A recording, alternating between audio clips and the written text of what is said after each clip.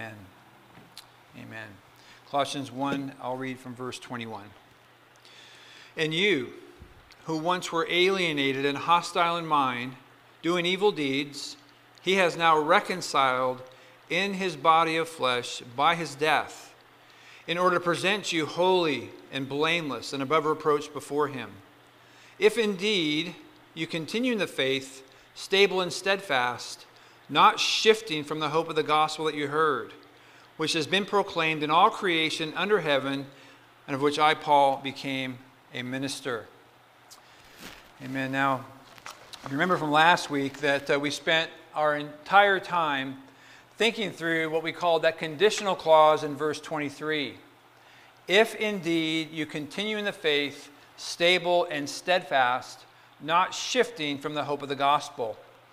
We discovered in verses 21 and 22 that Paul was declaring that those in Colossae, they were formerly alienated, formerly hostile toward God, and they had been reconciled through the life and the death and the burial and the resurrection of the Lord Jesus Christ.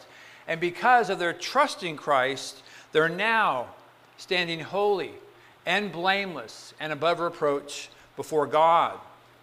And then we heard that looming if indeed, that clause. And at first glance, it seemed to communicate that if you did not continue in the faith, then you would obviously lose your salvation. But we learned last week from the words of Christ when he said that my sheep hear my voice, and that I call them, and that they're in my hand, and no one can snatch them out. And the Father, who's greater than all, no one can snatch them out of the Father's hand. And we learned from the parable of the sower that you cannot lose your salvation. Rather, a person who does not continue the faith didn't lose their salvation. We would say, the Bible would say, they were never saved. We looked at the rocky soil and the thorny soil where they first seemingly had evidences of salvation, but ended up falling away, and the Lord Jesus clearly stated they weren't Christians. The scripture does teach, once saved, always saved, but we must identify what we mean by saved. Now, another way to state this is that we've been examining the doctrine of the perseverance of the saints. Some like to call it the preservation of the saints. And both statements are correct, because we persevere in the faith because God preserves us in the faith. Our Christian life starts at salvation, and it continues until we die and see the Lord face to face. And since he authored our faith, or he began our faith, he's promised to finish or perfect the good work that he started, and he will help us be faithful till the end. Now, we did talk about the fact that, well, what about those who fall away? Many of us, even in this room, may have drifted for a while. We may have gone through a season or longer of sin. And we saw from Hebrews 12 that God does not have spoiled children. That if someone is truly a child of God, God will bring those sons and daughters back to him through discipline and through chastisement. And Jesus reminds us that those who endure to the end are the ones who are truly saved. Now, for part of the sermon, at least the first half of it, you're going to, since school starts on Monday for a lot of people, you're going to feel like you're in school here this morning. I make no apologies that every so often I just need to pause and be as instructional as I can, because we need to teach the whole counsel of God, and sometimes we have to go over some bigger things, and we just take a step back and be a little more instructional. Today we're going to look at a few more passages than we normally look at. So you're going to have to, as the old phone book would say, let your fingers do your walking through the Bible. But nowadays, some of you guys use your phones or your tablets or whatever you have to do. Whether you have a pew Bible or your own Bible, I hope you'll follow along and stay with me to the very end as we walk this through. I don't have a whiteboard to write on, but I did put some definitions in the insert in your bulletin. I hope you have a copy of that, and I hope they'll be helpful. And after we work through the definitions, we'll move over to 1 Peter 1 to help apply what we're about to go over. Part of the reason this is so important is that when you came to faith in Christ, you really did not know what happened to you. When the Spirit of God works in the life of a person to convict them of their sin and bring them to faith in Christ, at that moment, they really don't know all of the miraculous things that happen in order to save that person. I'll speak about myself just for a moment. When I was 17 and I was involved in some activities I knew were sinful, and my sister asked me to come to a youth event at the church she was attending, and when the person spoke about the gospel and spoke about Christ and spoke about him dying for sin, I was convicted. And when he called for those to repent of their sin and profess their faith in Christ, I absolutely did. And from that moment forward, I was a new creature in Christ. I was a new believer. Now, I wouldn't have been able to explain the next day what happened. I wouldn't have been able to explain that the Father called me, the Son saved me, the Spirit applied salvation to me. All I would be able to say is that I was a great sinner and Jesus is a great Savior, which is enough, for that's all I knew overnight. I was blind, but now I see. I was dead, and now I'm alive. But as we grow, we begin to learn these things as we're instructed in God's Word. When we're part of a ministry of a local church, we grow and mature, and when we begin to discover the workings of the Father and the Son and the Spirit that brings a person to faith in Christ, and then you find yourself even more amazed and even more grateful for all that God has done for us, and it should really humble us. The more we have a better understanding of salvation, the greater our understanding will be of our perseverance or our continuance in the faith. So keep up your thinking caps on. Make sure the person next to you stays awake. Nudge them from time to time. And eventually we'll get to 1 Peter 1, I promise. So to understand the continuance in the faith, I want to go over how some have described salvation in 3 verb tenses. This is in your insert. This will help us see that faith is an enduring faith. When we come to faith in Christ, we are saved from the penalty of sin. That's present tense. We are being saved from the power of sin. That's a continuous tense. And we will be saved from the presence of sin. Another way to say this in theological terms would be that we are justified, present tense. We are being sanctified, continuous tense. And we will be glorified, future tense. Now, I put the definitions of justification and sanctification in your bulletin just so that you can follow along. Our definition of justified comes from the Westminster Confession of Faith. Justification is an act of God's free grace unto sinners in which he pardons all their sins and accepts and counts them as righteous in his sight, not for anything wrought in them or done by them, but only for the perfect obedience and full satisfaction of Christ by God imputed to them and received by faith alone. And you could reference Romans 3, 21 through 26 to pick that up. Now, obviously, this is a big doctrine. A series of sermons would be great to go over, but I just want to at least introduce you to some of these definitions because they're so important and helpful. But notice that justification is an act outside of ourselves. It's an act of God's free grace where he pardons, forgives, and accepts sinners and counts a sinner righteous. Not by good works, not because they deserve it, but they're accepted on the basis of the perfect obedience of Jesus. And his righteousness is imputed or given to them and is to be received by faith alone. It's important to understand that we're not just pardoned, that we're not just forgiven. If that's all that took place, then we would technically just be neutral.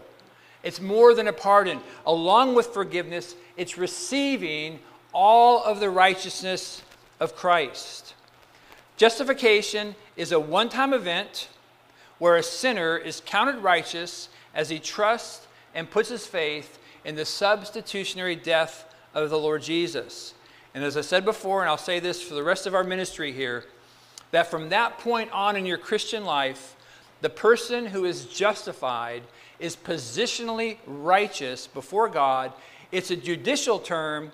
He is declared or counted righteous. And because God now looks at that person through the lens or the righteousness of the Lord Jesus, then we know there is therefore now no condemnation for those who are in Christ Jesus. We are free from the wrath of God because Jesus took on all of the wrath of God for us on the cross. He saved us from the penalty of sin. That's present tense. The second statement, the continuous tense, refers to our sanctification. Justification, a one-time action where God declares us righteous. Sanctification is the idea of continuing. It means to be made holy. It means to be consecrated. I've said many times before that the sanctification process simply means that God is making us practically what we are positionally, conforming us into the image of the Lord Jesus. And again, this definition's in your insert as well. Now, if you pay attention at all, I probably quote J.I. Packer right now, recently, more than anyone else lately, and largely because of a little book he wrote called Concise Theology. And it is exactly what the book title is. He can make a statement about a big theological concept in one sentence that has more in it than I think just about anybody. So I make no apologies for quoting him. J.I. Packer states this: sanctification is an ongoing, cooperative process in which believers are required to exert themselves in sustained obedience. God's method of sanctification is neither activism, self-reliant activity, nor apathy, God-reliant passivity, but God-dependent effort. You could live 100 years and not write a sentence like that. This is so important as it relates to our continuing faith, making it to the end. Our justification is that singular event that's entirely a work of God. Sanctification is a process where we cooperate with God. And the way Packer explains it is so helpful. We are required to exert ourselves in a sustained obedience. And our sanctification is not self-reliant activity or God-reliant passivity. So we cannot do it on our own, nor we can just say, well, let's just let go and let God. If we let go and let God, then we'll be lazy Christians, uninvolved in the process of sanctification. And if we can do it on our own, then we'll become proud and self-righteous Pharisees. But God-dependent effort means that we're coming to Him for help as we do our part to walk in obedience. Our dependence is demonstrated through constant prayer, coming before the throne of grace to the one who ever pleads and intercedes for us. The very fact that we have commands, that we have imperatives throughout Scripture means we have to exert ourselves to a sustained obedience. I mean, be holy as I am holy. Flee youthful lusts. Abstain from sexual immorality. Make every effort. Run the race with endurance. Pray that you not enter into temptation. You're to be involved in the process of growing and maturing and conforming into the image of Christ through the sustained obedience and endurance. In fact, turn with me to Philippians 2 for a minute. Philippians chapter 2. Paul makes this idea of cooperation so clear here in verses 12 and 13. Philippians 2, verses 12 and 13. Paul writes, "Therefore, my beloved, as you've always obeyed, so now, not only as in my presence, but much more in my absence, work out your own salvation with fear and trembling. For it is God who works in you both to will and to work for His good pleasure." I mean, you see that in verse 12. You are to work out your own salvation. Work out is a word that has to do with effort, and it has to do with energy. You're to continue in the faith. You are to make it to the end. But notice that you're not doing it alone. There's cooperation between you and God. Verse 13, for it is God. It is God who works in you both to will and to work for His good pleasure. His good pleasure is the fact that He's going to finish the work He started. And He will so that you will endure to the end. God lives in you by the power of the Holy Spirit, and He is working in your life. And as you work out your salvation, the Spirit convicts you. The Spirit pokes you. The Spirit prods you. The Spirit gives you checks and red flags. You might be on your phone or on your tablet or doing something that may come across your screen as being immoral or impure. And hopefully that as you're tempted to click, the Spirit of God is saying, no, don't do it. Don't go there. You may have angry outbursts from time to time, and you may say things that you wish you hadn't, and the Spirit of God convicts you to go and ask for forgiveness. I hope so anyway. He aids you, He enables you, and He's your helper. As you work out your own salvation, the Spirit works. I hope you have that experience. Because if you don't, if you can live any sinful way you want, if you can act any sinful way you want, if you can think any sinful way you want, if you can treat other people any sinful way you want, and the Spirit of God does not convict you of your sin, then you must examine yourself to see if you're truly a Christian. The Spirit of God living in a person is the major confirmation that that person is even born again. Romans 8:9, you, however, are not in the flesh, but in the Spirit, if in fact the Spirit of God dwells in you.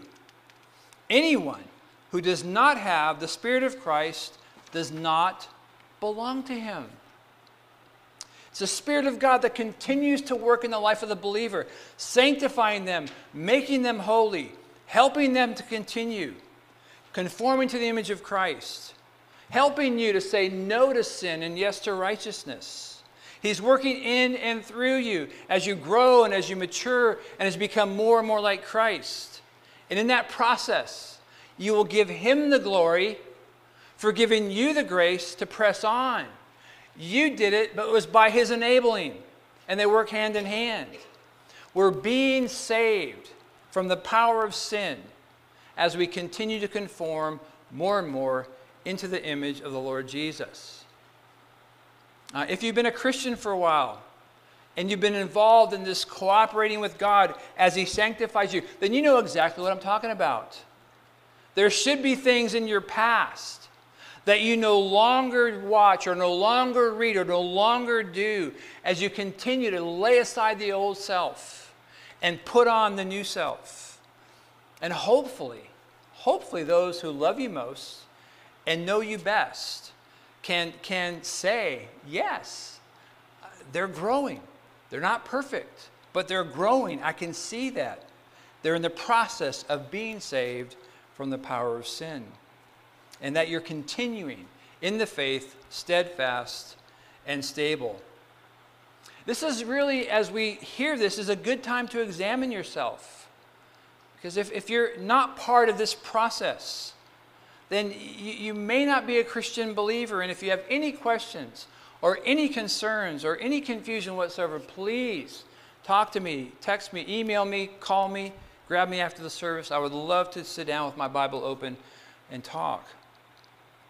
And then that third statement refers to our future glorification, when we will be saved from the presence of sin. And what a joy that will be when there is no more sorrow and there is no more grief and there is no more death and there is no more cancer and there is no more sin.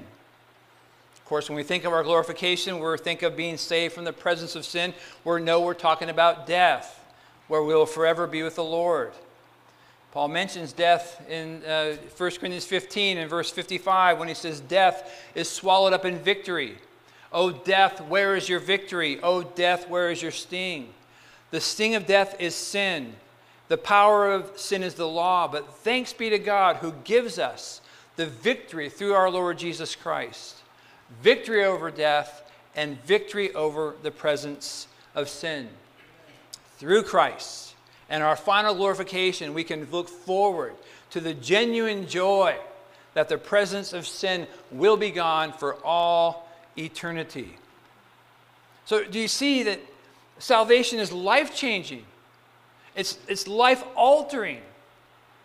As a young Christian, I remember hearing the phrase that so-and-so accepted Christ in order to have fire insurance. Maybe you've heard that phrase before. fire insurance. They just wanted an escape from hell.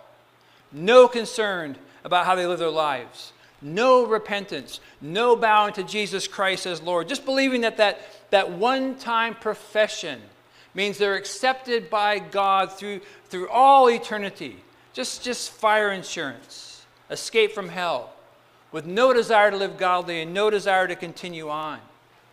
Well, Jesus does not sell insurance. He saves completely.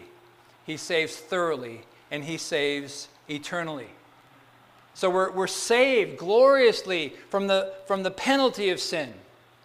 We are being saved from the power of sin, and we will be saved from the presence of sin. This is just a bit of the backstory of our salvation that we learn and grow as we're exposed to God's Word. And again, we didn't know any of this when we first became Christians.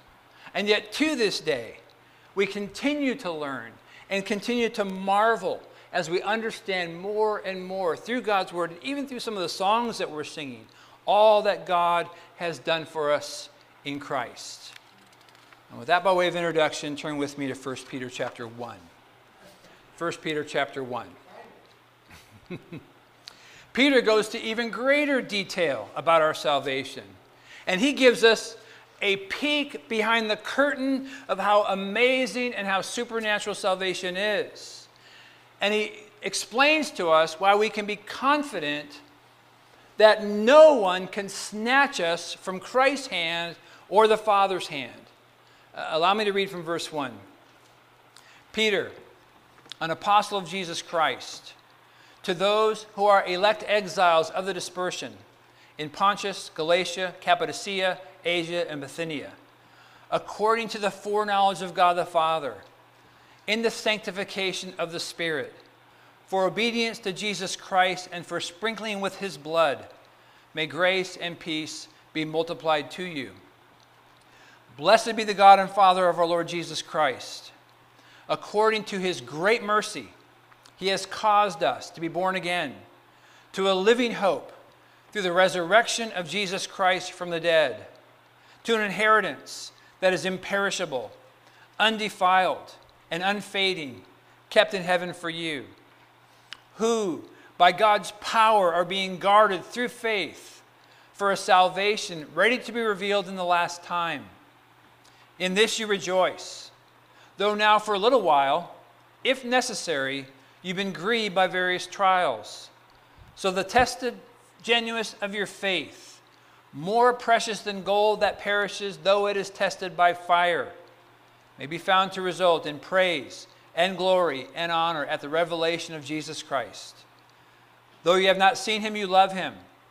Though you do not see him, though you do not now see him, you believe in him and rejoice with joy that is inexpressible and filled with glory, obtaining the outcome of your faith, the salvation of your souls.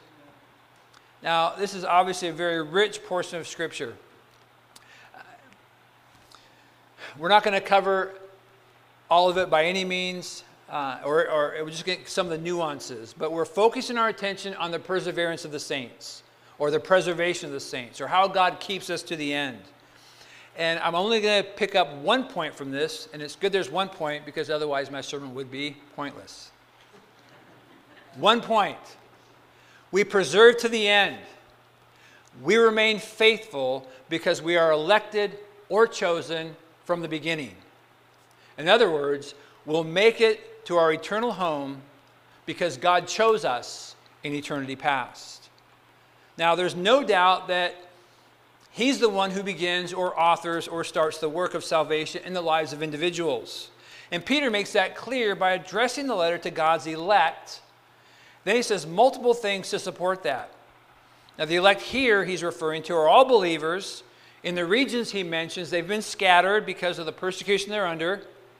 One of the themes of 1 Peter is suffering, and these scattered believers are facing difficulty. Peter's instructing them, he's encouraging them, he's helping them gain perspective as they go through life as strangers and exiles. We'll eventually come back to that. And he uses the phrase, who are elect, at least partly because He had it referred to him over and over and over when he was instructed by the Lord Jesus for the 3 years that he basically lived and walked with him. All 3 of those years, Jesus would say things like, "You did not choose me, but I chose you. No one can come to me unless the Father draws him. My sheep hear my voice. I call them and they follow me." And if you're a genuine believer this morning, it is because God chose you. God called you. He elected you. What we're going to see as we walk through this passage, which will take us into next Sunday as well, is the doctrine of election and the doctrine of continuing in the faith or the perseverance of the saints. These two doctrines go hand in hand. Because the one who chose you, the one who elected you, the one who called you is the one who will keep you. He is the one who will be sure that you make it to the very end. Now, as I said earlier, bear with me. We're going to look at a few more verses of Scripture and just hang on to your hats. I want you to turn to Ephesians chapter 1. Ephesians chapter 1, and there I'll read from verse 3. Ephesians chapter 1, verse 3. Paul writing virtually the same things that Peter's saying, but even in verse 3. "Blessed be the God and Father of our Lord Jesus Christ, who has blessed us in Christ with every spiritual blessing in the heavenly places, even as he chose us in him before the foundation of the world, that we should be holy and blameless before him. In love, he predestined us for adoption to himself as sons through Jesus Christ, according to the purpose of his will." I mean, the language is so clear. Verse 4, he chose us in him. He chose us to be in Christ. When? When did he do it? Well, in my case, did he choose me the day I heard that youth pastor at that youth event? That when I heard the gospel, is that when he chose me? Well, no. He chose me before the foundation of the world. Before Genesis 1:1, before he said, "Let there be light," before anything was created, God purposed to have a people to be his very own. And by his mercy, I was included. And during the course of my life, through his sovereign providential plan, he put circumstances and people in my life. He brought his word to me. He enabled me to understand the good news about Christ. And I trusted him to save me. And verse 5 says he predestined us. It means he decided beforehand. He decided before he made the world that he would adopt some into his family. Now, whenever we talk about the mystery of election, and I use the word mystery because it is a mystery, we need to do it with caution. We need to do it with care. And we need to do it with humility. Do not be surprised right now if you never heard this before or heard it explained before, that your mind is ready to explode. These are concepts that, humanly speaking, are so complex. Don't worry that you don't fully understand it. There are many, if not every major doctrine about God in the entire Scripture, you don't understand any of them. Do you understand the virgin birth? Do you understand the incarnation? That God came to earth in the form of a baby? Do we understand that God in the flesh had two natures? Do we understand the Trinity? Do we understand omniscience?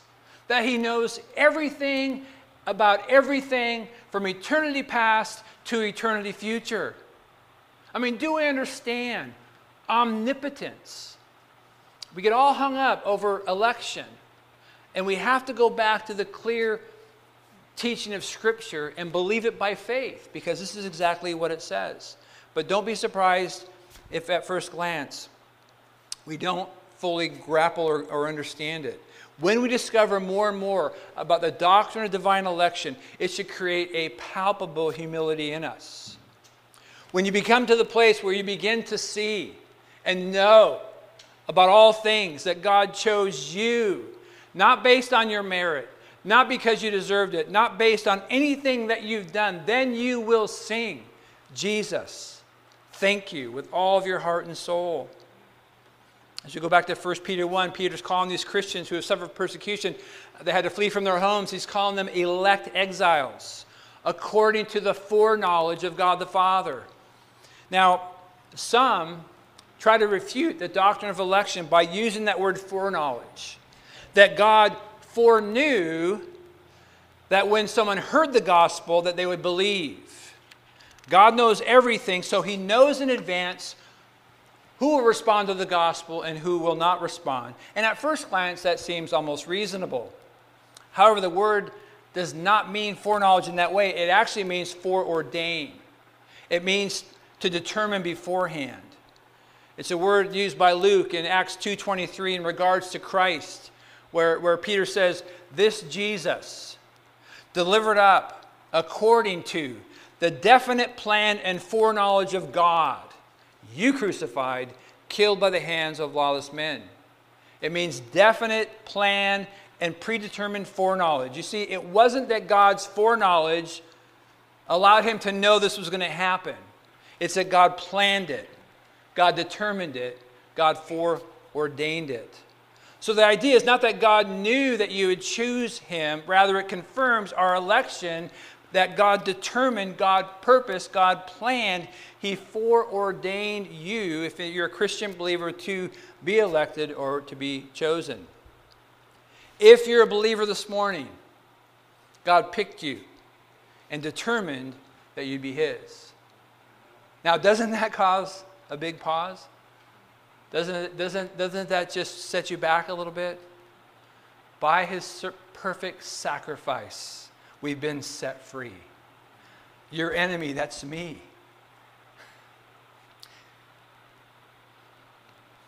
You've made your friend. And then that chorus, once your enemy, now seated at your table.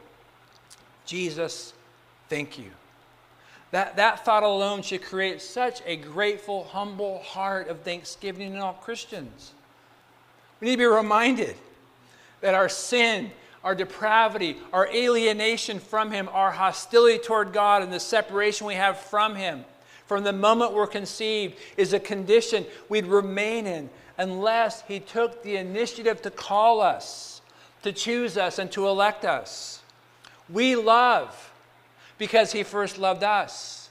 So he pulled us and he plucked us and he lifted us out of the muck and the mire of our sin. We were dead in sin and he made us alive. We were blind, but now we see. And he did it. So he didn't look down the passage of time. He doesn't have a crystal ball that he looked down the passage of time and, oh, there's that ridiculously foolish teenager, Rick Tarter, at 17 years old. I think this is the day he's going to come. I think he is. I hope he is. He heard the gospel. Oh, look at that. He made it. I knew he would do it. No.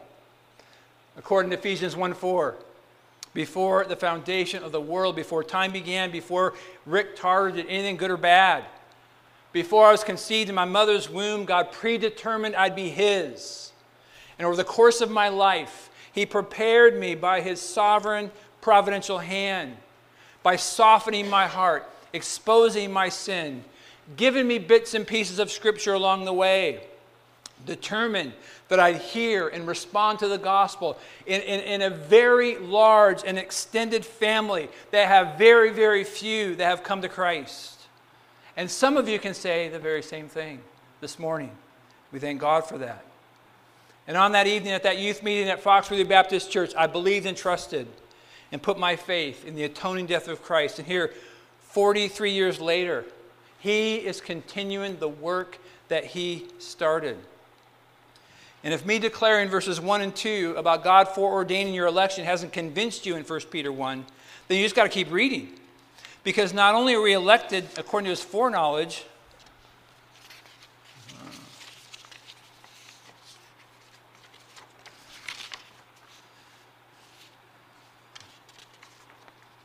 I'm so sorry. Oh.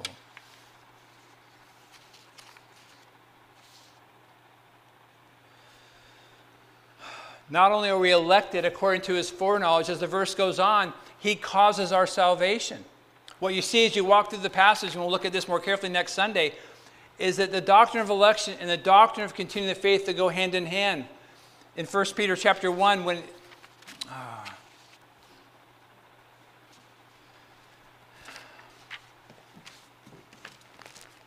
Thank you for your patience with your pastor this morning.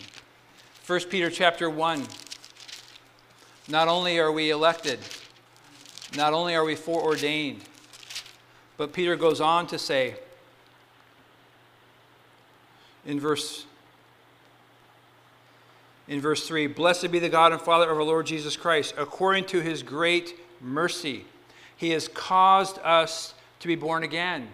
So not only are we elected, not only are we foreordained, but he's the one who causes us to be born again. We're going to go into more detail on that next week, this whole idea of being born again. But he's the one who causes this. He's the one who works, and he's the one who brings us to faith. The doctrine of election and the doctrine of continuing the faith, or the perseverance of the faith, go hand in hand. The one who chose you, the one who elected you, the one who called you, the one who is the one who will keep you to the very end. And as I said earlier,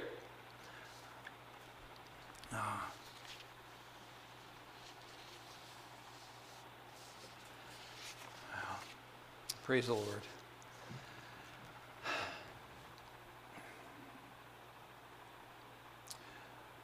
These promises that we have about God's eternal election in Christ are precious promises. It's a joy to know that our salvation is secure. It's a joy to know that there's nothing that can take away us from the love of Christ. It's a joy to know that nothing can snatch us from his hand.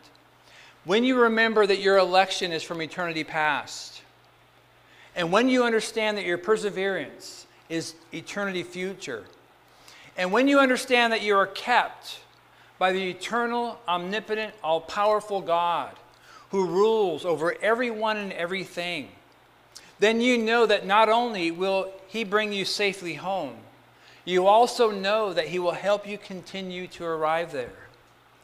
Jesus, the powerful one, Jesus, the eternal one, Jesus, the holy one, Jesus, the perfect one, Jesus is the one who has us in his hands. We are his sheep. We are his possession. We are his children, and we are waiting for his kingdom. And as we close this morning, as we continue the song we started last week about Christ, our only hope in life and death, the truth of one of the stanzas is this: what is our hope in life and death? Christ alone, Christ alone. What is our only confidence? That our souls belong to him, who holds our days within his hand. What comes apart from his command? And right here, and what will keep us to the end? The love of Christ in which we stand. Let's pray.